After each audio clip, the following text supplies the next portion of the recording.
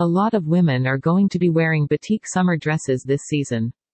Batik is the Indonesian word for wax-resist dyeing, and the fabric has been popular in Indonesia since the 17th century.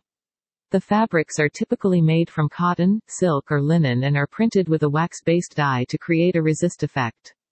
Batik is also known as ikat in other Southeast Asian countries such as Malaysia and Thailand.